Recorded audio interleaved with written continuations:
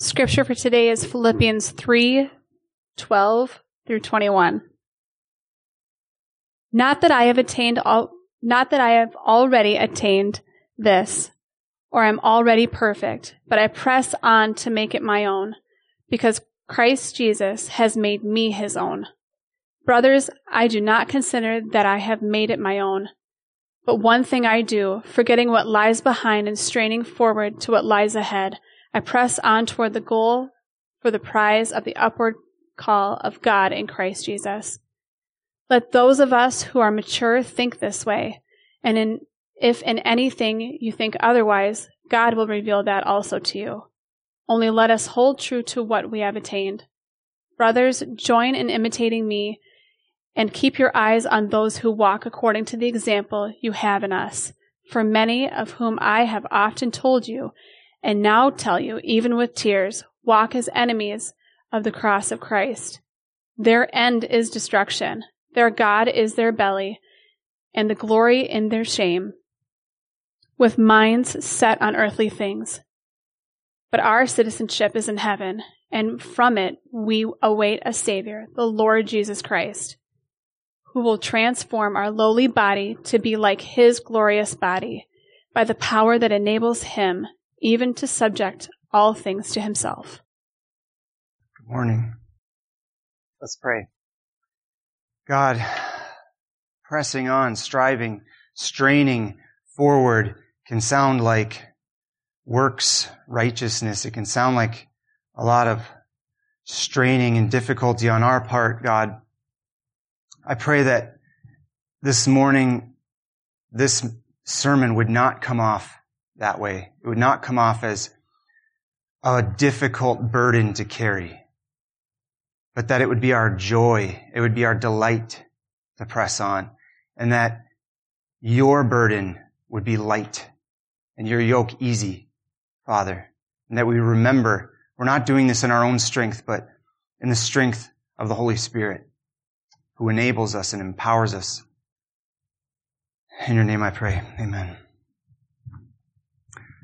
All right, we're in Philippians 3. If you're just visiting, we're in a sermon series on Philippians, preaching through, and we're getting towards the end. We're in the end of chapter 3. It's titled Joyfully Following Jesus Until the End, which Pastor Mike has been so good at organizing and getting ready and executing while Pastor Dave is on sabbatical. We've learned a lot of things so far in Philippians about the Christian life, valuing, knowing Christ, gaining Him, rejoicing in suffering, working out our salvation, looking to our elders, partnering with God on His mission. And today we're going to look at the mindset of a mature Christian, the mindset that goes behind all of those things. What does Paul want us to think and focus on? So I believe that's even though there's so many things in this passage, of course, I think the main point is this. Mature Christians know that the path to future perfection, that is our glorification, is persevering on the narrow road of suffering, which is our present perfecting, that is our sanctification. So you remember the two paths? We have the path to glory. It's winding, it's difficult, but at the end of it is a glorious prize that makes everything worth it, and it gives us joy along the way. And then on this side we have the path that leads to destruction.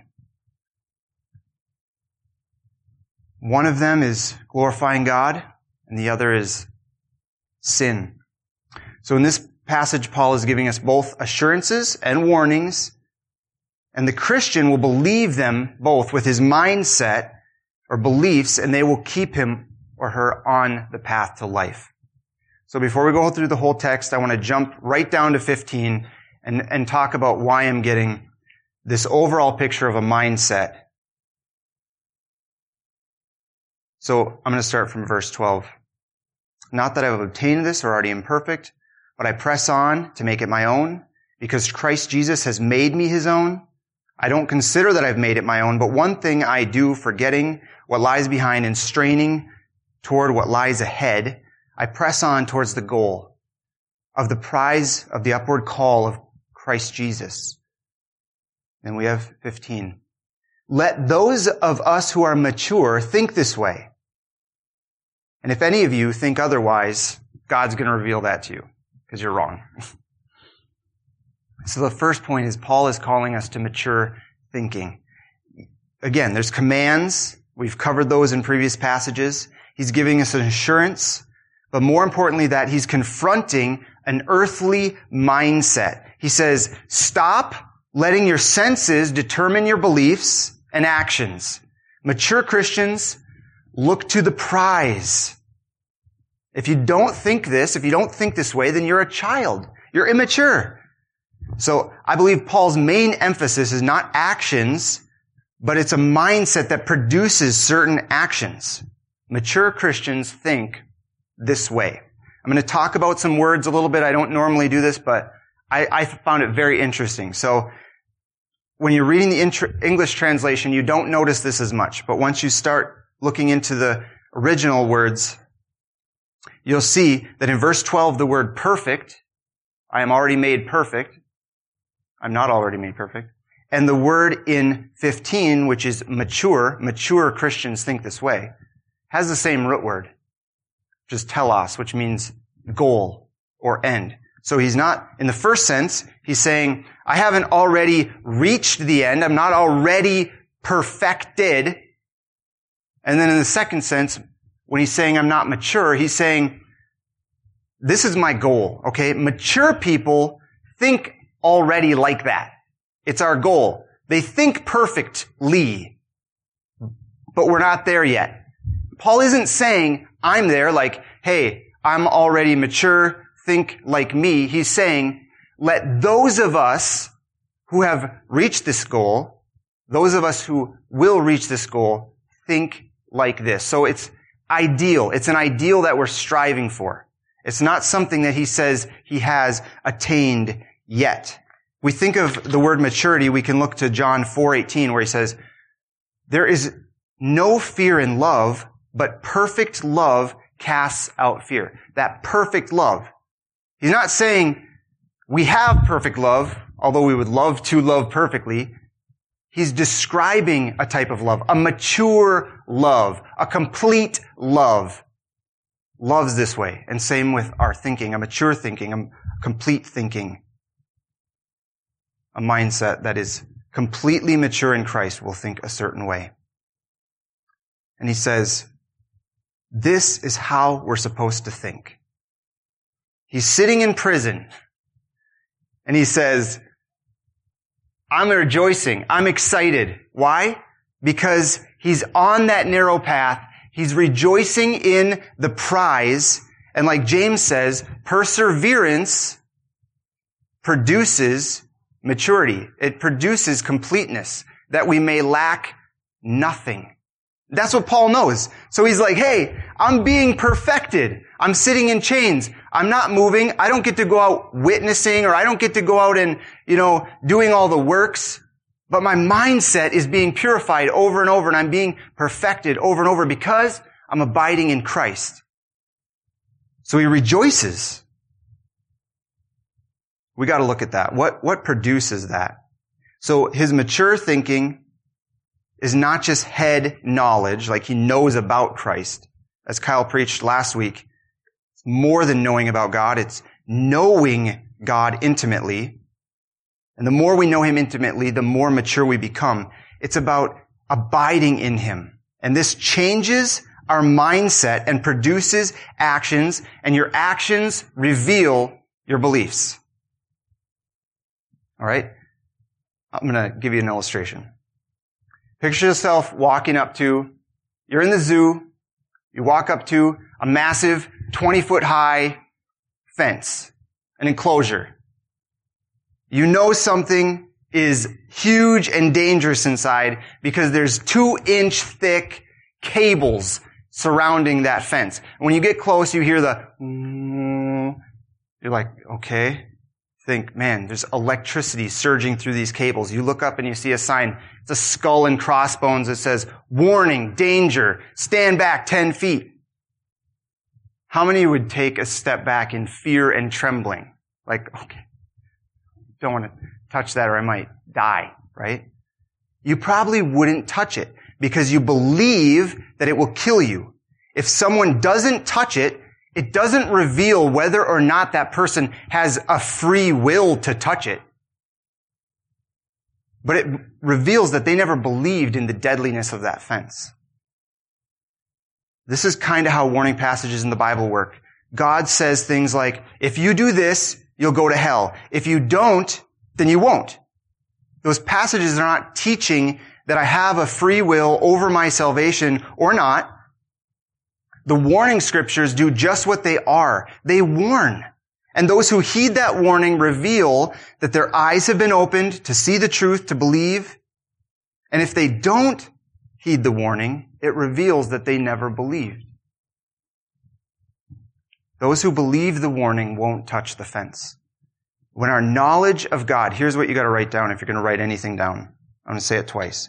When our knowledge of God penetrates our hearts, which is an act of God, as we will see, it turns into love for Him, then our desires and our will produce actions that align with our beliefs, and the more that happens, the more mature we become.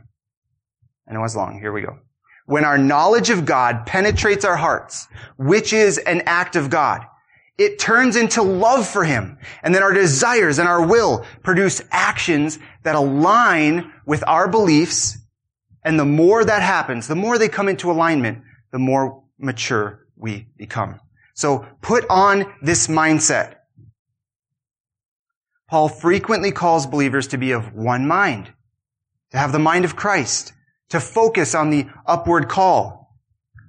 So we're going to look at 5 major beliefs in our text this morning that Paul is calling us to adopt in our mindset. The first is, mature Christians focus on the heavenly goal and prize. Paul's excited about something, right? He's sitting in chains, he's in a prison, he's been beaten, he's been shipwrecked, people try to kill him all the time. He's still excited. He's excited about winning the race and getting the trophy. And the onlooking world must be so confused.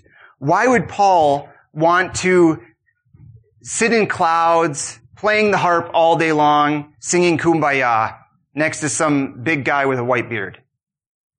Because that's their impression of heaven. So they don't care. They don't care about that. They don't care about hell, because hell's a party. But that's not what the prize is for Paul. So he says in verse 12, I have not attained it, that's the prize, nor am I already perfect. That's his goal, to be fully mature, developed, complete, transformed like Christ. So for Paul, there's 2 things that are kind of similar, the goal and the prize. We can group them together, but I'm going to separate them just a little bit. For Paul, the goal is crossing that finish line. It's completing his race. And the prize is the reward of finishing well, that upward call of exaltation. So by looking back out of our text just a little bit, we're going to learn the antecedents to it. What is it? What is his prize? And the process by which he attains it, the goal. Philippians 3:10-11, just right before our text says, that I may know Him and the power of His resurrection. Paul wants to share in His sufferings, becoming like Him in His death, that by any means possible, smashing my phone, cutting off my arm, plucking out my eyes, finding new friends, I may attain the goal. That is the resurrection from the dead. Paul's goal is to know Christ more, to take up his cross, to suffer and die well here on earth, and then attain the resurrection. It's his path. This is sanctification, a process that Paul has been calling living Christ. To live is Christ, and to die is gain. To live as Christ is to become more like Him, depend on Him completely for our holiness and our righteousness. And even now, Paul is looking forward to the prize. So his prize is just before that. It's in 3, 8, and 9. His prize is that I may gain Christ and be found in Him. Paul's prize is gaining Christ and being found in him. It's more than that, but this is what he's specifically saying in these verses. Paul must be found in Christ at the resurrection if he is to achieve his goal and win the prize. After the resurrection, see, Paul will be made completely perfect in holiness and in righteousness, and he knows that, and he's excited about it. He'll be given a new body. In our text, in verse 21, as Lauren so graciously read, Paul said, our bodies will literally, physically be transformed to be like his glorious body, Christ's glorious body. It's a complete consummation. The prize at the end is a complete consummation of all things. Not just Paul. He's not just excited about getting a new body because he's a little wrinkly and old. He is excited about the consummation of all things being made perfect. So we can dwell with God forever. We enjoy him forever, without pain, without disease, or suffering, or sin, or guilt, or shame. For Paul, the prize and the goal are one thing. And he says, we haven't attained it yet. All things haven't been made perfect in Christ yet, beginning with the resurrection, the upward call, gaining Christ, being made perfect in our inner and outer man, our righteousness, our bodies, our knowledge, our relationships, our joy, and our pleasures. Dwelling in a new heaven and a new earth that's made perfect. A new recreated earth. That's going to be really fascinating to see. Knowing God more and more for all eternity and worshiping forever. That is glorification. That's exciting. And that is Paul's prize. That's what's driving him. That's what's on the forefront of his mind. This infinitely glorious prize. He has taken a Polaroid and put it on his fridge, on his vision board, and he says, I want that. That's what I'm looking for. That's future thinking. Number 2, mature Christians know they haven't attained that yet. I know that sounds painfully obvious to me. It does. But we have to take a little bit of a look at that. And he's not addressing people that obviously know they're perfect. There's a little bit of history behind that. He's specifically attacking a group of Christians called Judaizers that taught in order to be saved, a Christian must keep the whole Jewish law and trust in Christ and be circumcised. It was like, he's like, no. Paul frequently rebukes this way of thinking. And he's refuting this heretical message that by keeping the law, a person can attain perfection in this life. And a side note, people do believe that. I had a professor in my past, slightly heretical college days, where one of our professors did believe that he had attained sinless perfection. I just think, isn't that a sin just to think you've attained it? Like, how prideful do you have to be to walk into a room and be like, I've attained it? Paul didn't, but I did. If Christianity was a bunch of rules to be kept, then yeah, sure, I guess we could attain it, right? I just picture like someone in the old, a Jew, I didn't do anything on the Sabbath. I just sat in my underwear and drank beer and watched The Price is Right. I didn't even change the channel. Yeah, okay, you didn't even pick up the remote. You are perfect. Paul condemns that idea by showing that he's accomplished everything the law could offer. And it's all rubbish. It does not make you righteous. It does not save you. If it did, he was righteous many times over. He was a Jew of Jews. But remember, Paul is saying, at the last day, I must be found in Christ. When Christ returns, when I attain the resurrection, I must be found in him if I'm going to be saved, not in my own righteousness. So he says, renounce that way of thinking. We haven't arrived, and we won't arrive until the resurrection. Even so, press on to maturity. 3, mature Christians know that Christ has securely saved them. Not that I've already obtained this or I'm already perfect, but I press on to make it my own.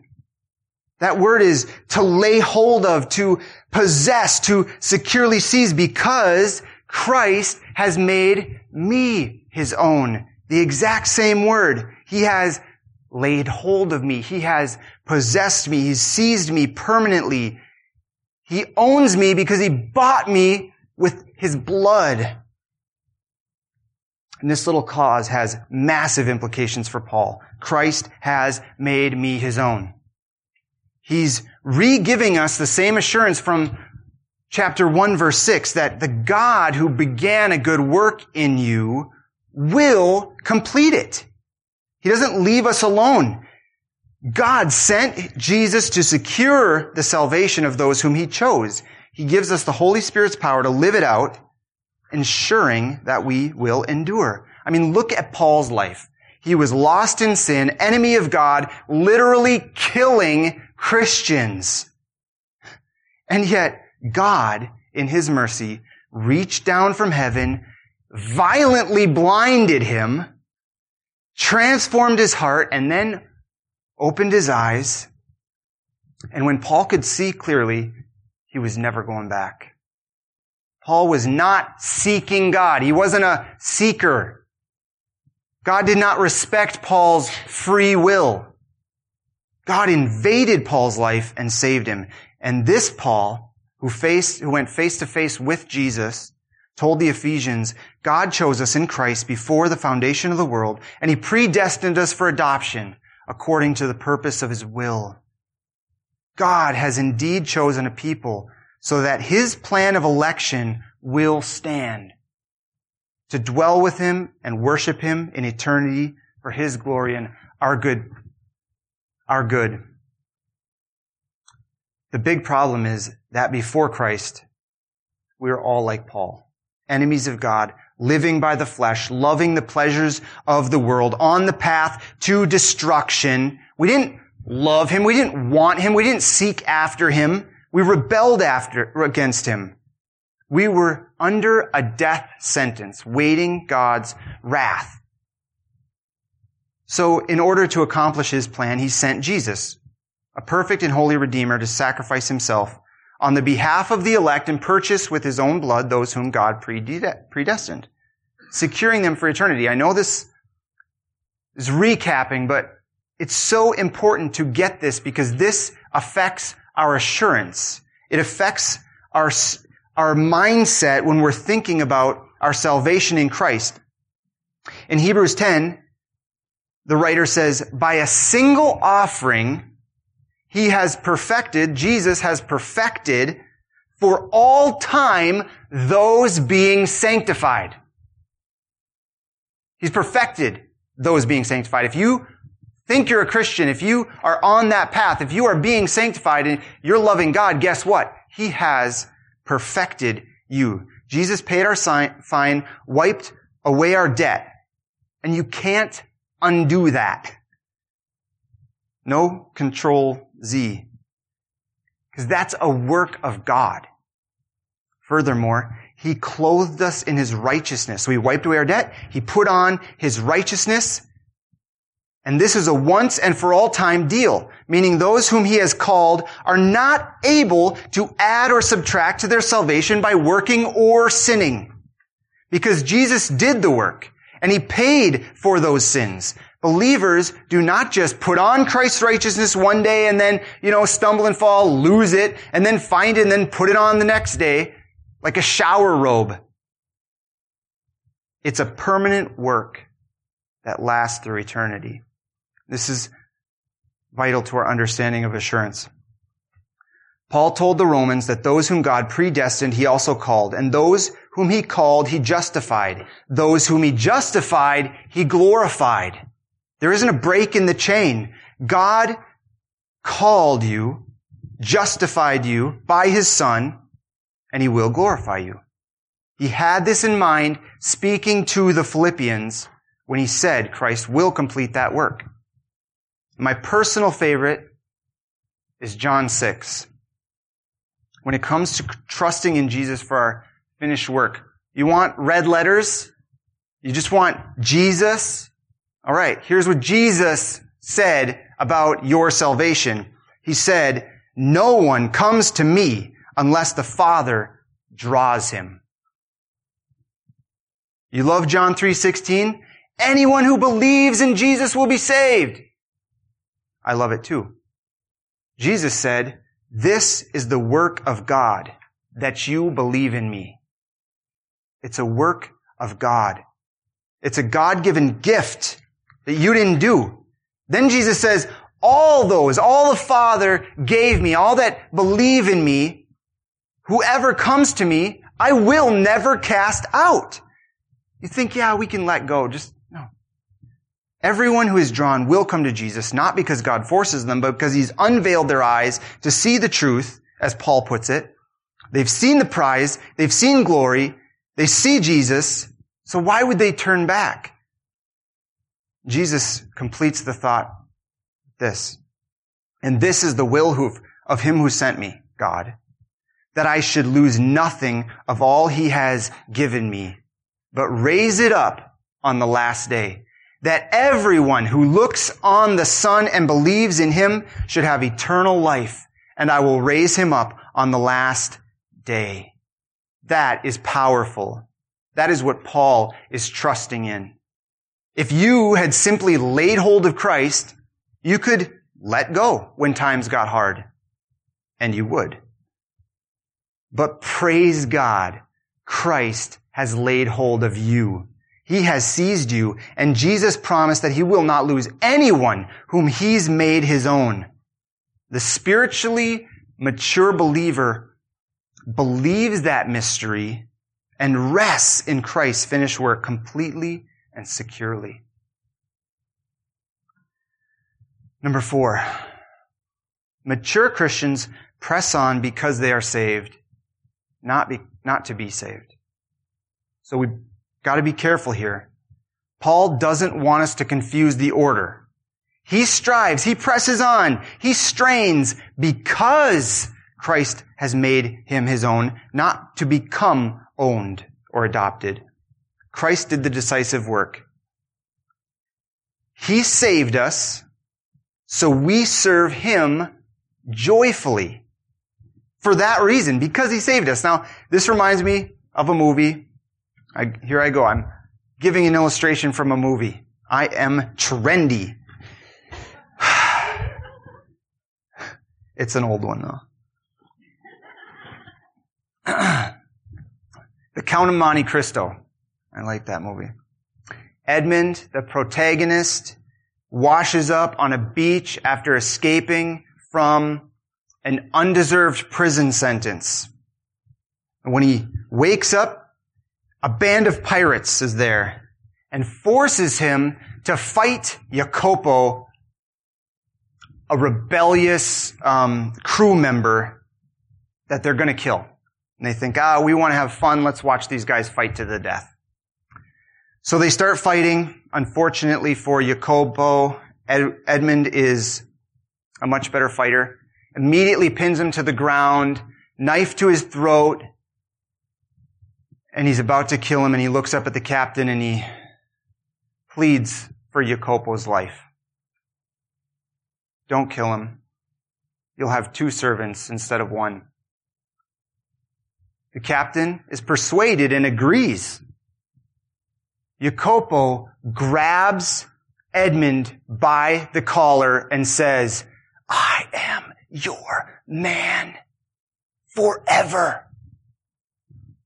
And he pledged his lifelong allegiance to Edmund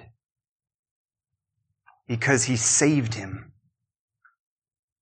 We have lost this concept in our culture. Unwavering loyalty to death.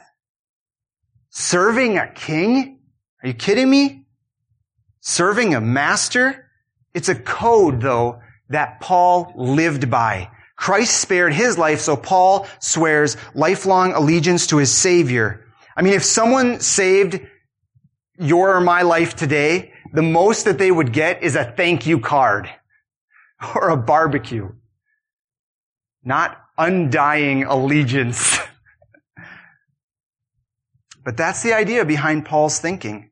He says, I strain forward because Christ has made me his own.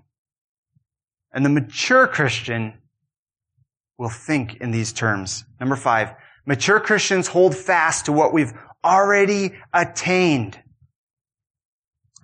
So this perfection, this maturity is something, apparently Paul believes, that the Philippians are making progress in. That's cool. So whatever progress you've made on this journey, in this race, don't turn back. Don't let it go. Persevere. Endure till the end. But perseverance is not magic. We don't just get on that escalator and ride it up to the clouds. Pick up our harp. But it is a mystery. God is sovereignly completing his work in us, yet we have a part to play. Our salvation is something we are continually working on, maintaining and maturing in. When we think about when we were saved, we don't look back to when we signed a salvation card or came down to the altar, although there was a decisive point in history when God did save you. We look to what we're putting our faith in right now. Where am I right now? Am I trusting in Christ? Am I found in him? We don't just sin one day, as we talked about, and then all of a sudden we lose all the progress that we've gained.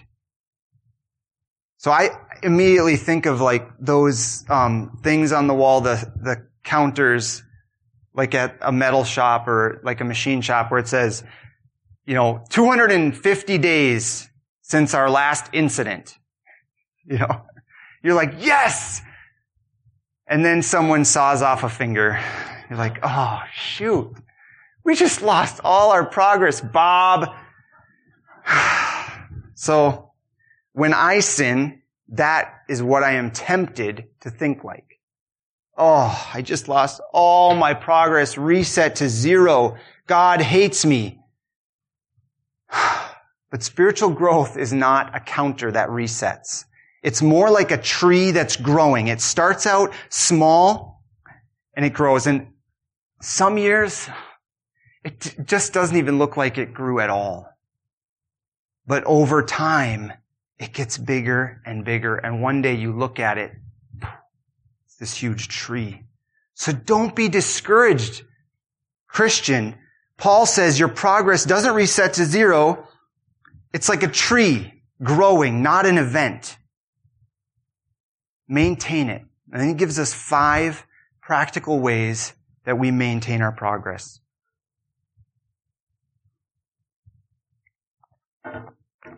Mature Christians hold fast to what they've maintained, what they've attained, by forgetting the past and looking to the future. I know this is incredibly hard. This is way easier said than done. People in this room have terrible, broken pasts filled with abuse and hurt and lies and pain and mistakes. Lots of sin. But we pray to God and abide in Christ to renew our mind, that we may be healed and cleansed. We may never lose those scars, but God will heal us. Paul isn't saying we need to forget everything, like as in, like erase our memories, Men in Black style. But he does want to heal you. He wants you to be free from that bondage and burden.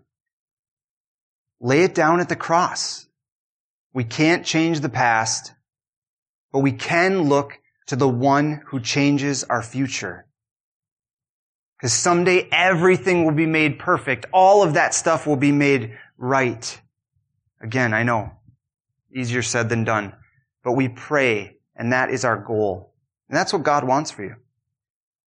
Mature Christians hold fast to what they've already attained by imitating those who are more mature. I know, we've heard this from this pulpit 1 million times. So I'm going to talk about it from a little bit of a different angle. In our culture, we have what cultural anthropologists call a low power distance. That is the distance between authority and the follower or the subject, the teacher or the student, right? The pastor or the congregant. Well, basically, when it comes to authority, Westerners see ourselves as increasingly equal to our authorities as peers. For example, when we're in school, we hear the professor say all the time, hey, we're students together. I'm just learning along with you. Or we see the preacher saying, hey, I'm just preaching to myself, here. We're all on the same level here. Or, the supervisor at your job is more like just a guy keeping you in line and helping you succeed than he is a boss or telling you what to do. When we're sick, we Google our symptoms. We go to the doctor, we're like, yeah, this is what I need right now, We know more than that doctor. Our Western culture has very little respect for authority. The gap between the leader and follower is so small and most of the time non-existent. But in developing nations, they still have a high power distance. In the classroom, teachers tell you the answers. In the church, the pastor is honored and he tells you how to think. Bosses tell their employees what to do.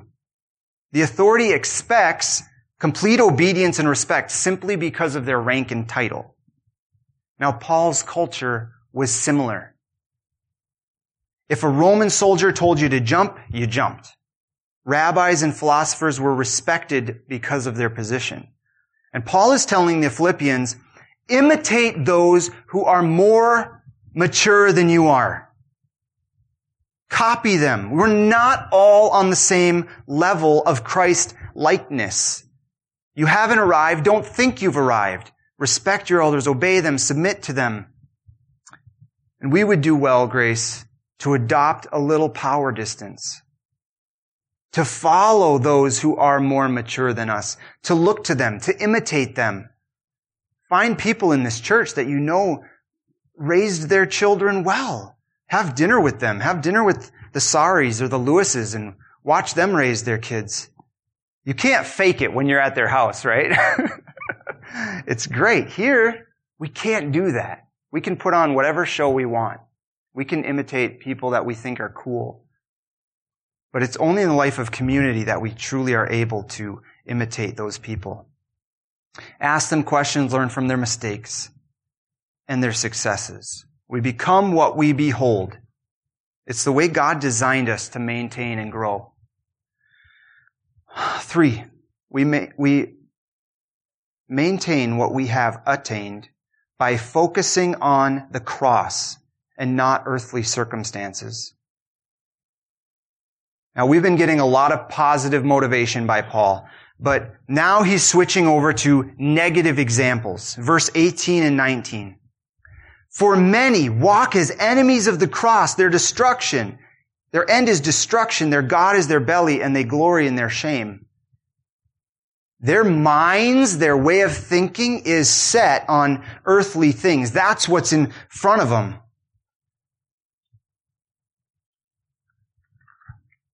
He says, don't imitate those people. Don't take the easy path that leads to destruction. Paul has already seen some of these Philippians and other people that he's even worked with leaving the faith.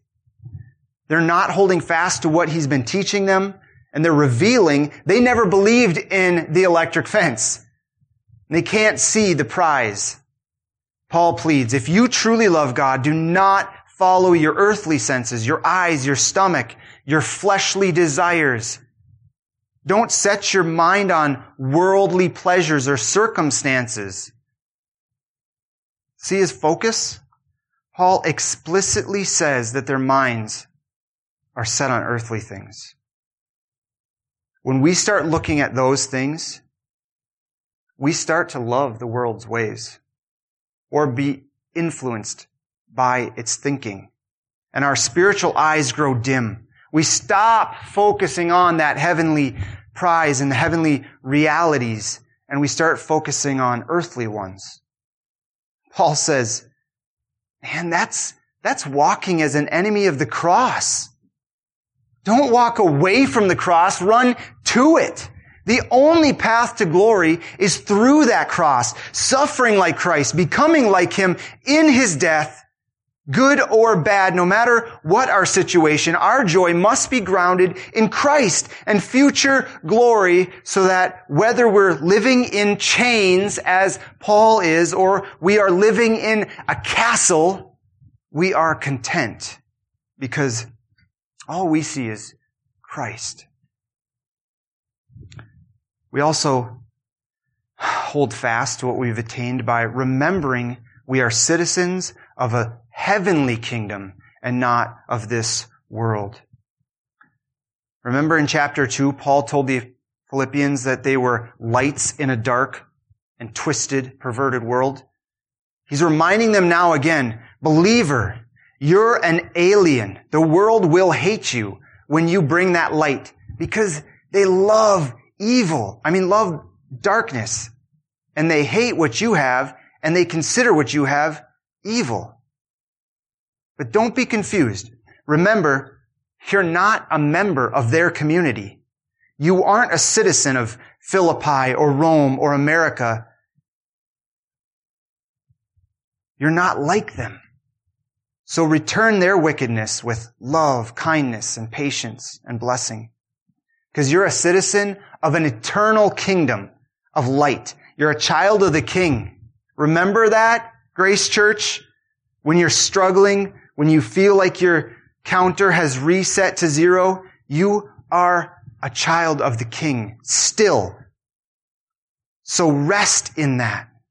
Because one day, Jesus, your Savior, who you've pledged allegiance to, is going to rescue you. He's going to perfect you, and He's going to exalt you, and you can rest eternally in peace and joy with your Heavenly Father.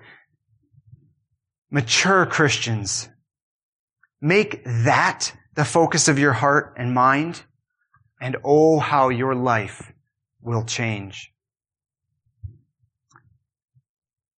So, in conclusion, Paul's mind is set on the heavenly prize, which is the perfecting of all things, including us.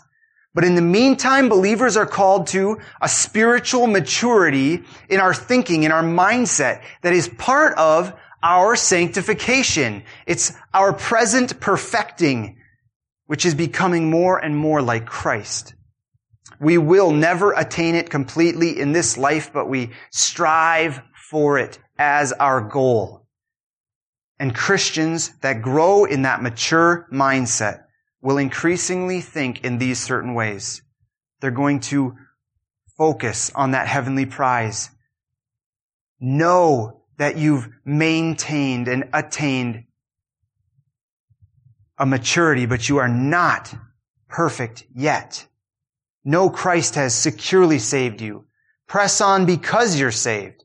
Hold fast to what you already have attained, forgetting the past, looking to the future, imitating those who are more mature than you, focusing on the cross and not earthly circumstances, and remember that you are citizens of that heavenly kingdom, not this world.